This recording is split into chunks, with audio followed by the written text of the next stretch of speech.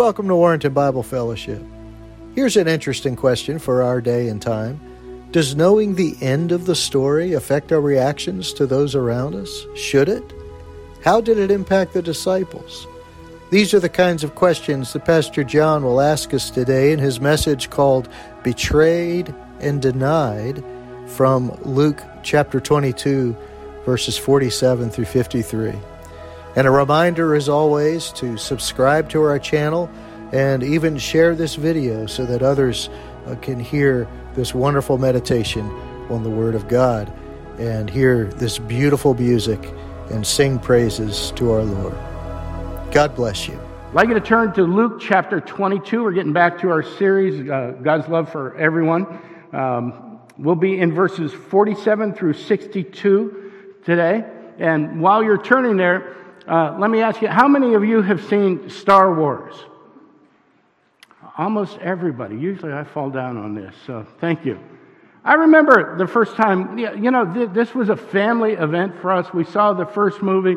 It was fantastic. It was exciting, space opera type thing, large story. We went and saw the second. By the time we got to the third movie, this was an event, and we bought midnight tickets on the Thursday night before it was released officially so that we could see it at 12:01 on Friday, first showing. We all went down to Dulles Town Center and watched it. And so we're watching the movie. We're all wrapped up in it. And right near the end, James Earl Jones, in the most famous part he ever had, in which you never see him, says this line, "Luke, I am your father." And we're all like, what just happened? How can Darth Vader be Luke? I'm sorry, there were a few of you that haven't seen the movie.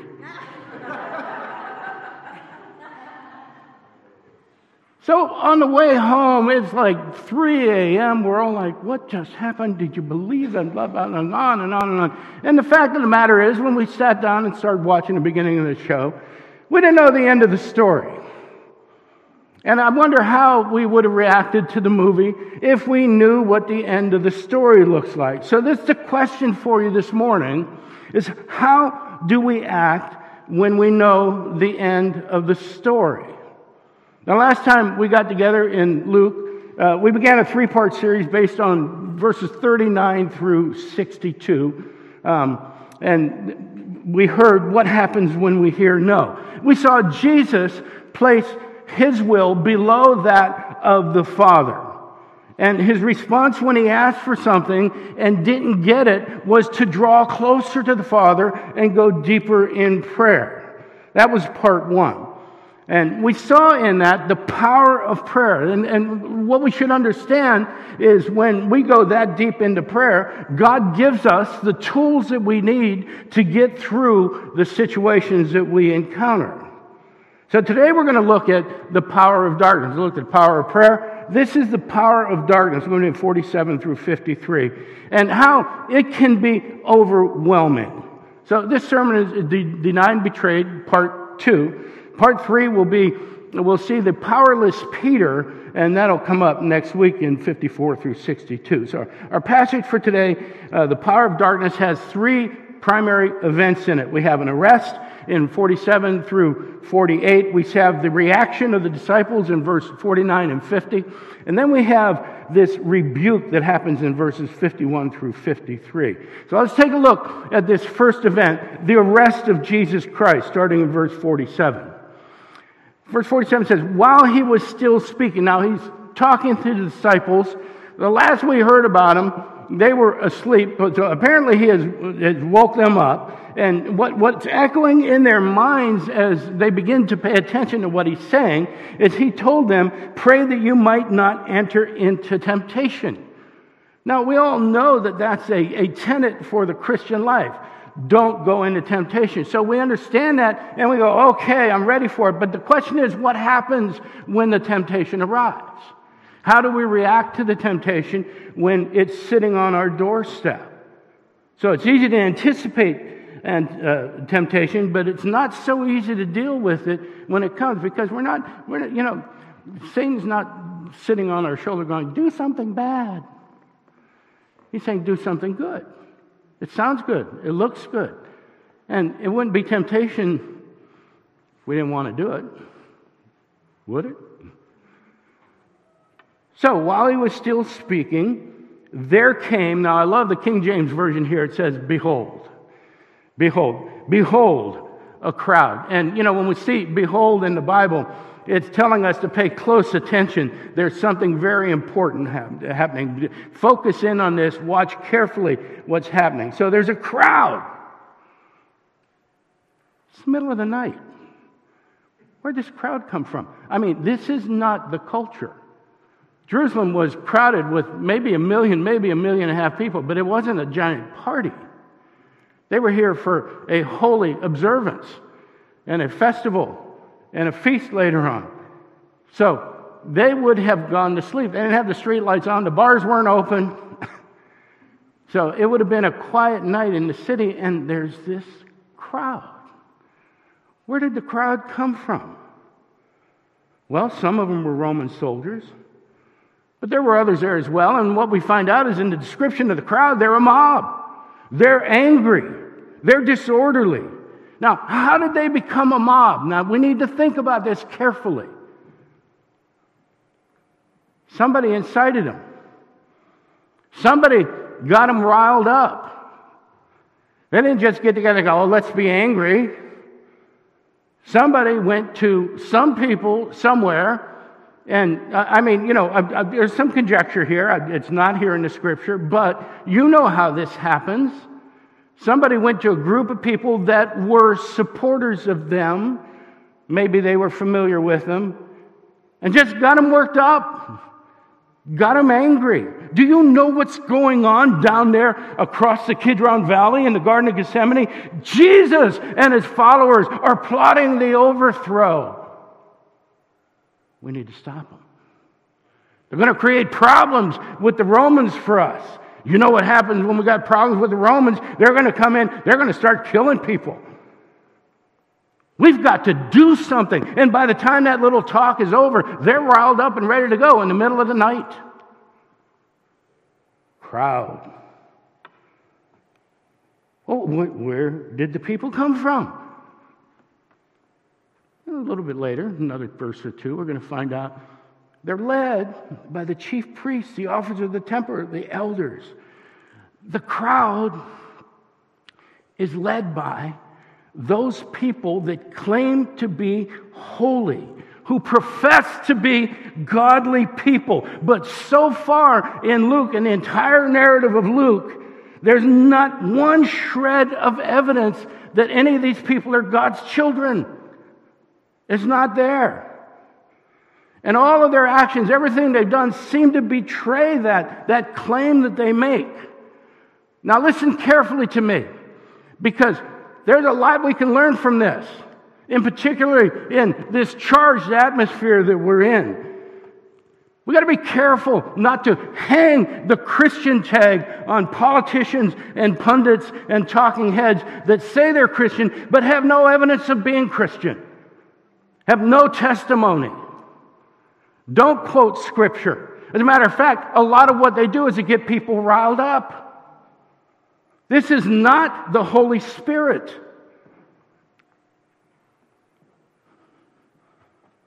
We have people that claim to be godly, never share a word of testimony, never exhibit any godly traits, but unnecessarily stoke anger and division and tension and doubt and suspicion and frustration and all the things that come along with the environment that we're in today.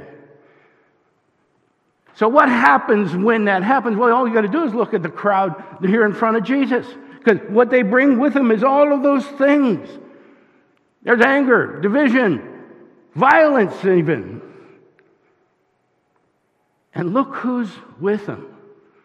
Right out in front of the whole crowd. A man called Judas, one of the 12.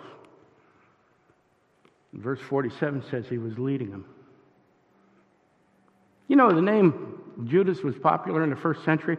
You don't have a lot of people hovering over the incubation period where the babies are saying, let's call him Judas. But back then, it was a great name. Everybody, a lot of people named Judas. We have 4 or 5 of them in the Bible. It comes from the root word for Judah, which is kind of ironic, one of the 12 sons of Jacob. Judah was instrumental in convincing his brothers to sell Joseph to the Ishmaelites. You see that in Genesis 37. Judas, our primary character in this passage today, isn't too different from his namesake. He's selling Jesus to the Romans. What do you think? What do you think motivated Judas to do this? Was he trying to get Jesus to tip his hand? Some people go, oh, Judas knew that Jesus was the Son of God. He's just trying to force his hand here. I don't think so. Was he trying to make money? Well, maybe. We know he was a thief. That shows up in John chapter 12. And here's my theory. I think his expectations were dashed. I think he was in it to see what was going on. Probably started with fairly good intentions. But he was a thief at heart, which made him a liar at heart. And my question is, was Judas following Jesus for what he could get? Or was he there for what he could give?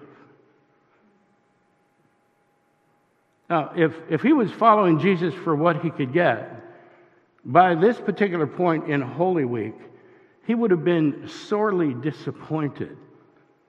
Jesus made it clear in the few hours preceding this moment in the garden here that his disciples were going to lead lives of sacrifice. Luke 22:26 said, but not so with you, he's talking to the disciples. Rather, let the greatest among you become the youngest, and the leader is one who serves. He told them it wouldn't be an easy life. So Luke 9:23, and he said to all, if anyone would come after me, let him deny himself and take up his cross daily and follow me. He showed them that they would not always get their way. That's what happened when he prayed. Father, if you are willing, remove this cup from me. Nevertheless, not my will, but yours be done. You know, today is not easy, and it's not popular to hear people say that the Christian life may not be carefree, may not be as easy as everybody would try to have us believe. It might not be as prosperous as some would say. And it might not be about you and me getting our way. And it might not even be about us. Well, I don't know. Jesus came to die. If I was the only one on earth, Jesus would have died on the cross for me. That's probably true, but that's not the focus of why he died.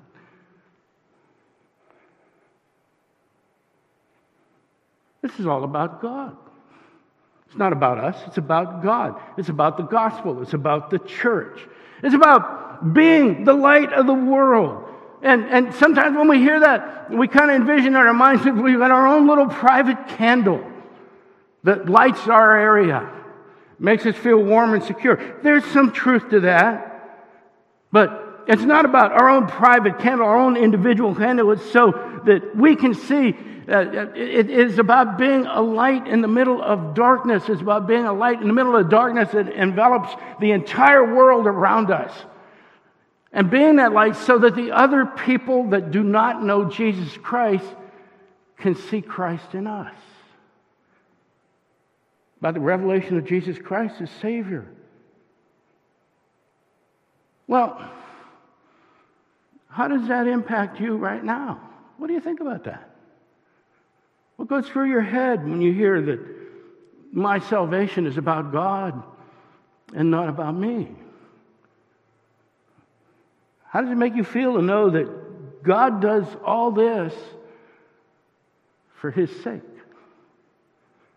For the sake of the gospel. He saves us not because he desperately wants us to be with him. Oh, Jesus died just to get you in heaven. He wants you there. I'm afraid that that's a large part of the message of the evangelical church today. It's all about you. I got to tell you, personally, I like it. I like everything being all about me. But it never seems to work out very well for me when I take that attitude. It's not because he desperately wants to be with us, but because he wants us to be messengers of his love. He wants us to point people around us towards him, not us. I can tell you how this message impacted Judas. Right there in the next verse in our text, he drew near to Jesus to kiss him.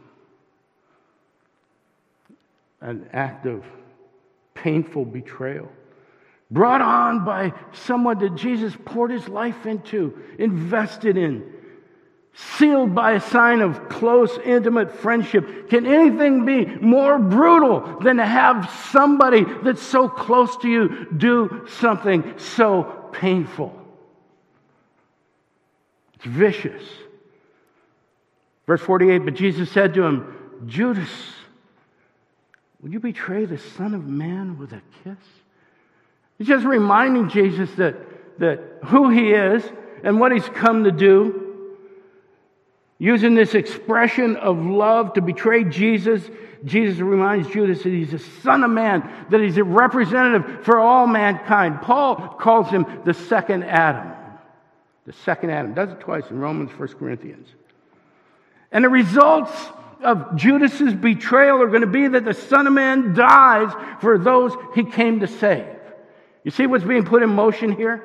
Just as the first Adam, the first representative for mankind, dropped the ball, failed to obey God, as all of us do, the second Adam is now perfectly obedient and will represent all those who believe in him before the Father.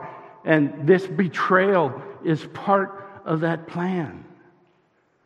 God's not sitting in heaven going, oh no, Judas betrayed Jesus.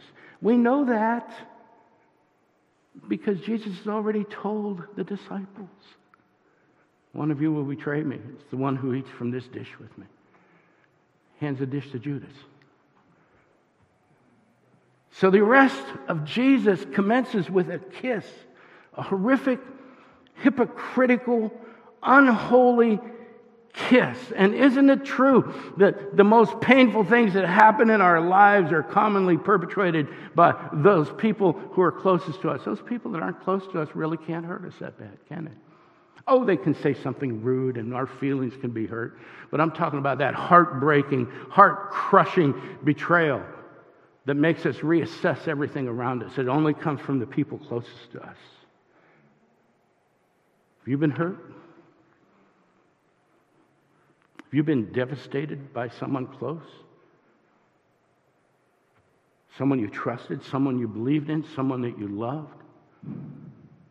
Someone you opened up your heart to, made yourself vulnerable to? Jesus knows that pain. He went through it.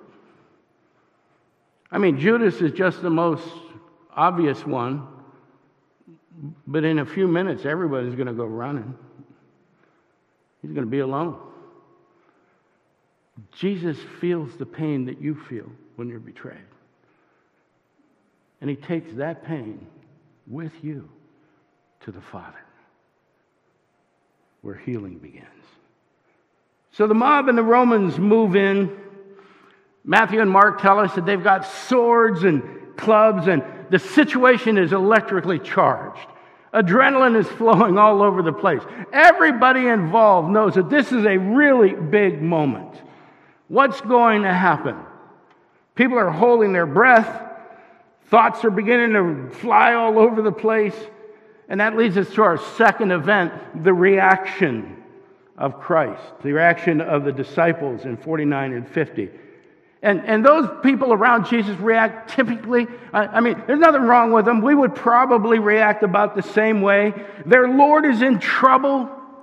This is a bad situation. They're looking at each other. Somebody needs to do something. We can't just stand here and let this happen. Somebody needs to do something. And they start talking the same way the people that incited the mob were talking.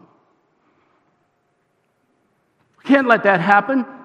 Somebody needs to do something. Well, we're the only ones here. Let's do something. So the mob comes up against the same attitude that they carry in this confrontation.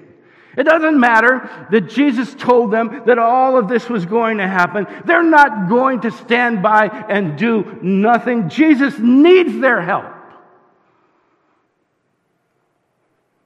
And look what they do, 49. And when those who were around him saw what would follow, they said, Lord, shall we strike with the sword? This is what the swords are about, right? We were just talking about swords. We got 2 of them. Let's wait in here and start the battle. They're thinking that must be why he wanted to know whether or not they were going to have swords. We have a sword. We must be prepared to fight. And that impression is so overpowering and makes such good sense, doesn't it? It seems pretty reasonable right there on the surface if we didn't hear what Jesus said prior to that. If we don't know what happens in the rest of the book, this is all making great sense. It makes such good sense that someone leaps into action before they hear the answer.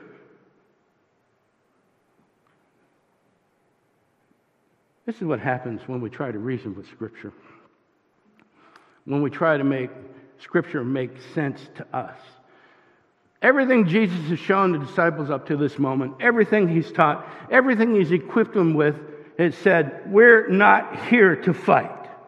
But in the heat of this moment, in this electrically charged moment, when it looks like fighting is the only option, they decide to jump in and save the Lord. Even if it looks like he's not going to save himself, they're going to do it for him. And then it happens.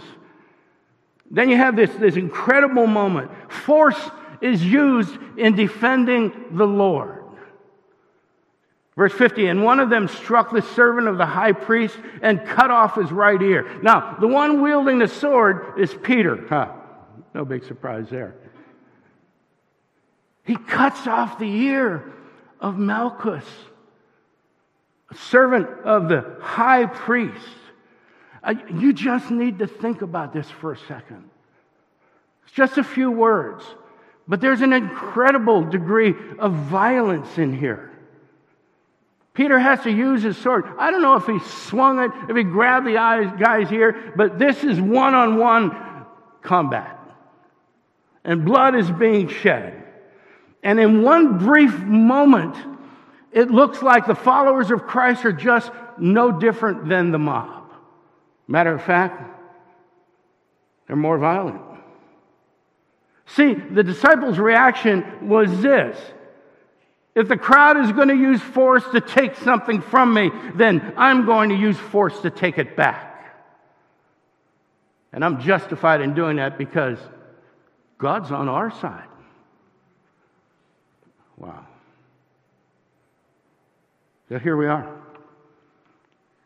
In the most pivotal moment in the ministry of Christ so far, in his earthly ministry.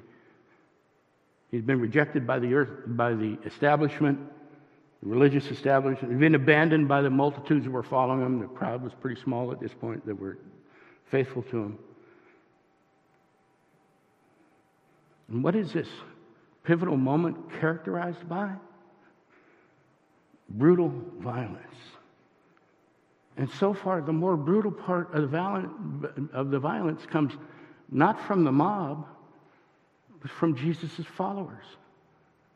It's an incredible moment. The reaction of the disciples is to fight. Well, what does Jesus think of this? I mean, he's the one being arrested. And the irony is, he's totally, completely innocent. He's completely pure. He's come to save the very people that are about to torture him and kill him. How does he react when his followers go on the offensive? And that takes us to our third event, the rebuke in 51 through 53. In verse 51, it says, but Jesus said, no more of this. Now, this is a second rebuke in this passage that Jesus gives to his disciples. First one is in verse 38, where the disciples so proudly said, oh, look, we've got 2 swords. Jesus says, it is enough then. But there's the same sentiment here in verse 51. It's enough of this foolishness. What do you think you're doing? Did I tell you to do that? Haven't you learned anything that I've told you yet? I've told you here that I've come here to save people, not to cut their ears off and beat them up.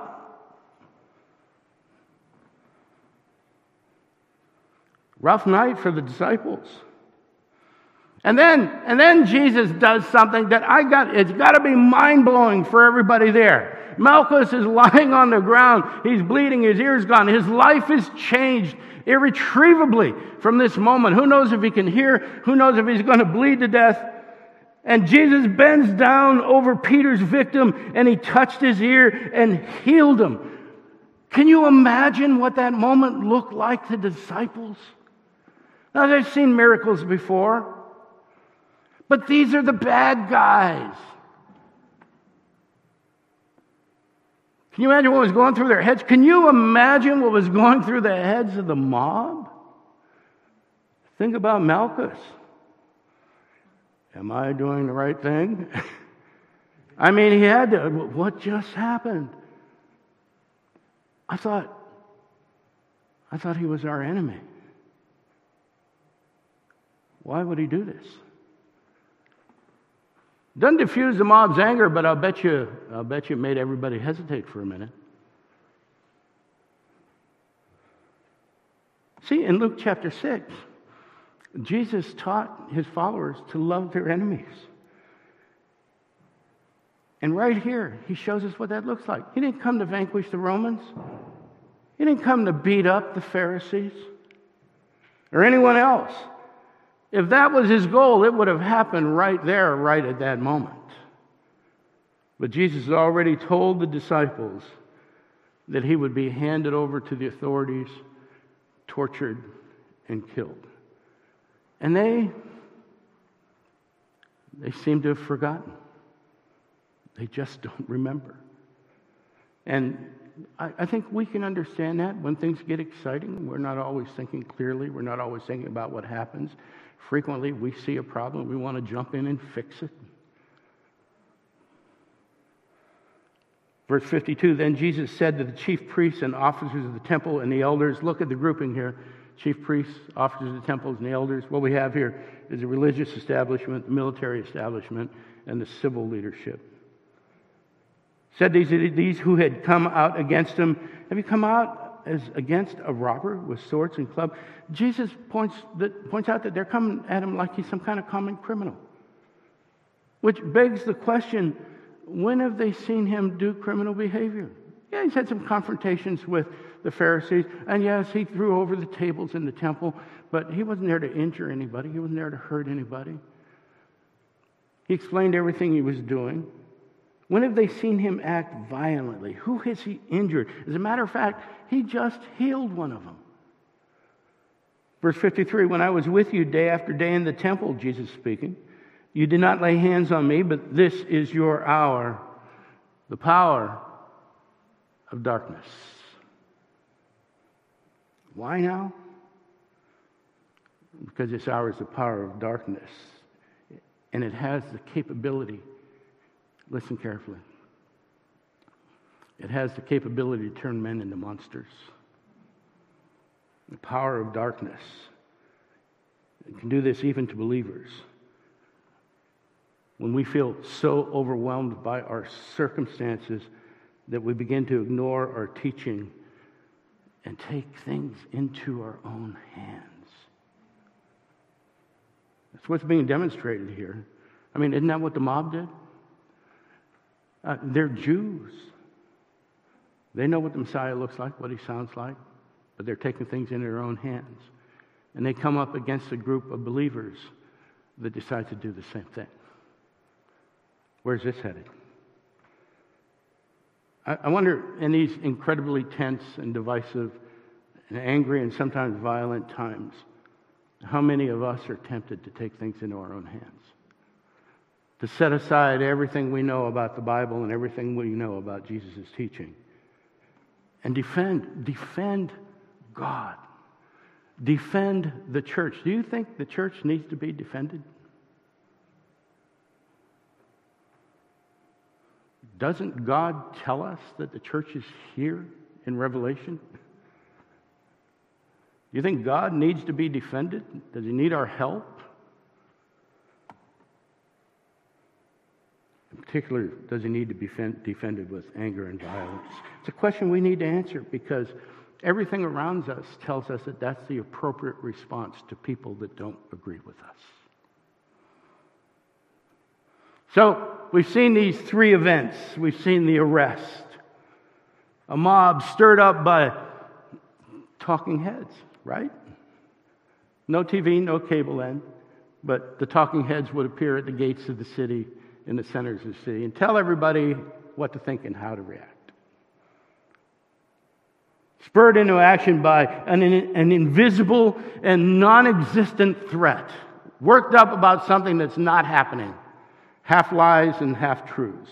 Incited into violence. And we've seen the reaction of the disciples. The disciples react to all this violence, was even greater violence. Where did they think that was going to go? And even more importantly, what is Jesus' reaction to their actions? And we see that in the rebuke. He told them to cool their jets. The one time that we see the disciples react violently against the establishment, Jesus not only tells them to put away their swords, but he undoes the damage that they did. And he performs what will become the last miracle in his ministry, is to heal one of the people that's come to carry him away. Which of those two acts do you think had a greater impact on the people in the mob? The violence coming from Peter and his sword, or the healing from Christ? Like I said, it's an incredible moment. And look what we've learned here. Jesus portrays this betrayal with a kiss. The disciples don't comprehend the events. They look to defend Jesus with violence. In contrast to the use of force and the threatening attitude of the people that have come to arrest him, Jesus exercises compassion, healing the ear of a wounded enemy. And in doing so, he displays the love that he exhorted the disciples to have in chapter 6 of Luke. Time of darkness has come. It's descended upon them, and it seems to engulf them and overwhelm them. But Jesus continues to love. He's a dominant figure in this whole thing. Everything revolves around him. And even though he submits to the Jewish authorities and faces trial and death, and he knows it's coming. He knows that they're going to torture him. He knows that they're going to hang him on a cross. Yet, he submits to him. Oh my. Oh my. What do we do with that? We've got so many people saying you shouldn't submit to the authorities. They're lying to you. They're going to hurt you.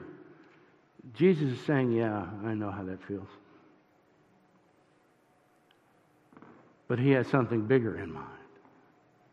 He has something greater in mind. Jesus agonizes in the garden, yet he moves towards God's plan, doing what he's supposed to do, doing what he's been called to do. He's come to terms with the pain that it's going to take to accomplish God's will and work within it. And he does all this because Jesus knows the end of the story. He's shared the end of the story with all those who believe in him, yet right now they're acting like they never heard it. After seeing the third Star Wars movie, we bought the director's cut. And Kelly was off on a wedding one Sunday, and Jason was probably 13, 14 years old. We used to move the chairs in the dining room, sit them in front of the TV, make popcorn, put drapes on the windows and everything, pretend we were at a movie. We watched all three movies, did a Star Wars trilogy marathon, and by this time, I knew the end of the story. And so instead of spoiling the story for me, Jason went through the same thing. We began to see all of the clues that were interspersed throughout the entire trilogy.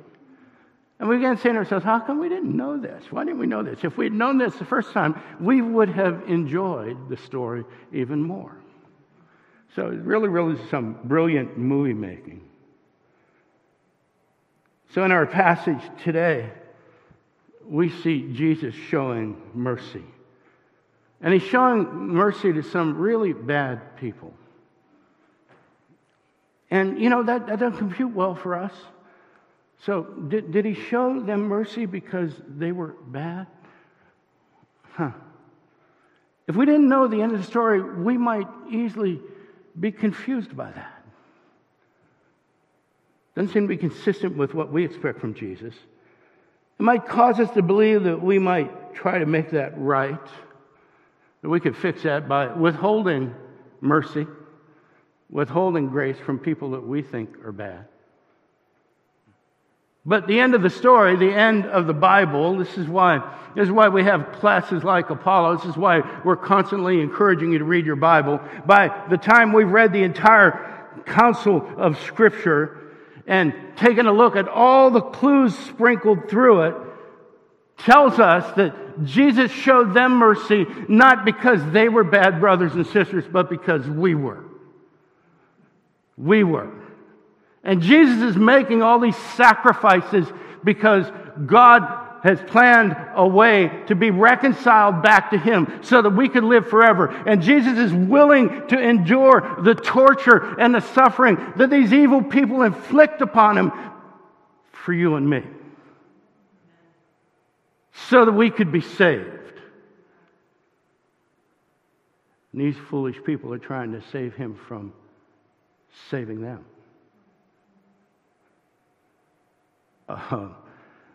These are some tough questions for us to ask ourselves today.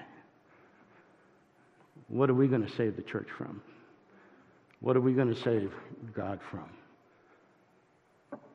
Brothers and sisters, we need to be thankful that Jesus went through all this, that did it, healed Malchus's ear so that you and I could be saved, so that He could go to the cross and die there, bearing our sins, so that we could live with Him forever. Let's pray. Father, we give You thanks that Your story is filled with such glory. And although there are times when it's hard to understand it, Father, although there are times when it's hard for us to embrace all of it and receive the end of the story, we know, Father, that Your Spirit resides in us, so we pray, Father, that He would have His way with us, Lord, whispering in our ear the ways of Jesus Christ, not the ways of man. May we be delivered from those things that we find reasonable and delivered into Your miraculous, mystical presence, Father, that leads us and guides us and saves us forever. In Jesus' name we pray. Amen. Amen. Thanks for tuning in on us. We'll be back next week. Thanks. It's great to have the congregation here. Amen. Thank you. Have a great day.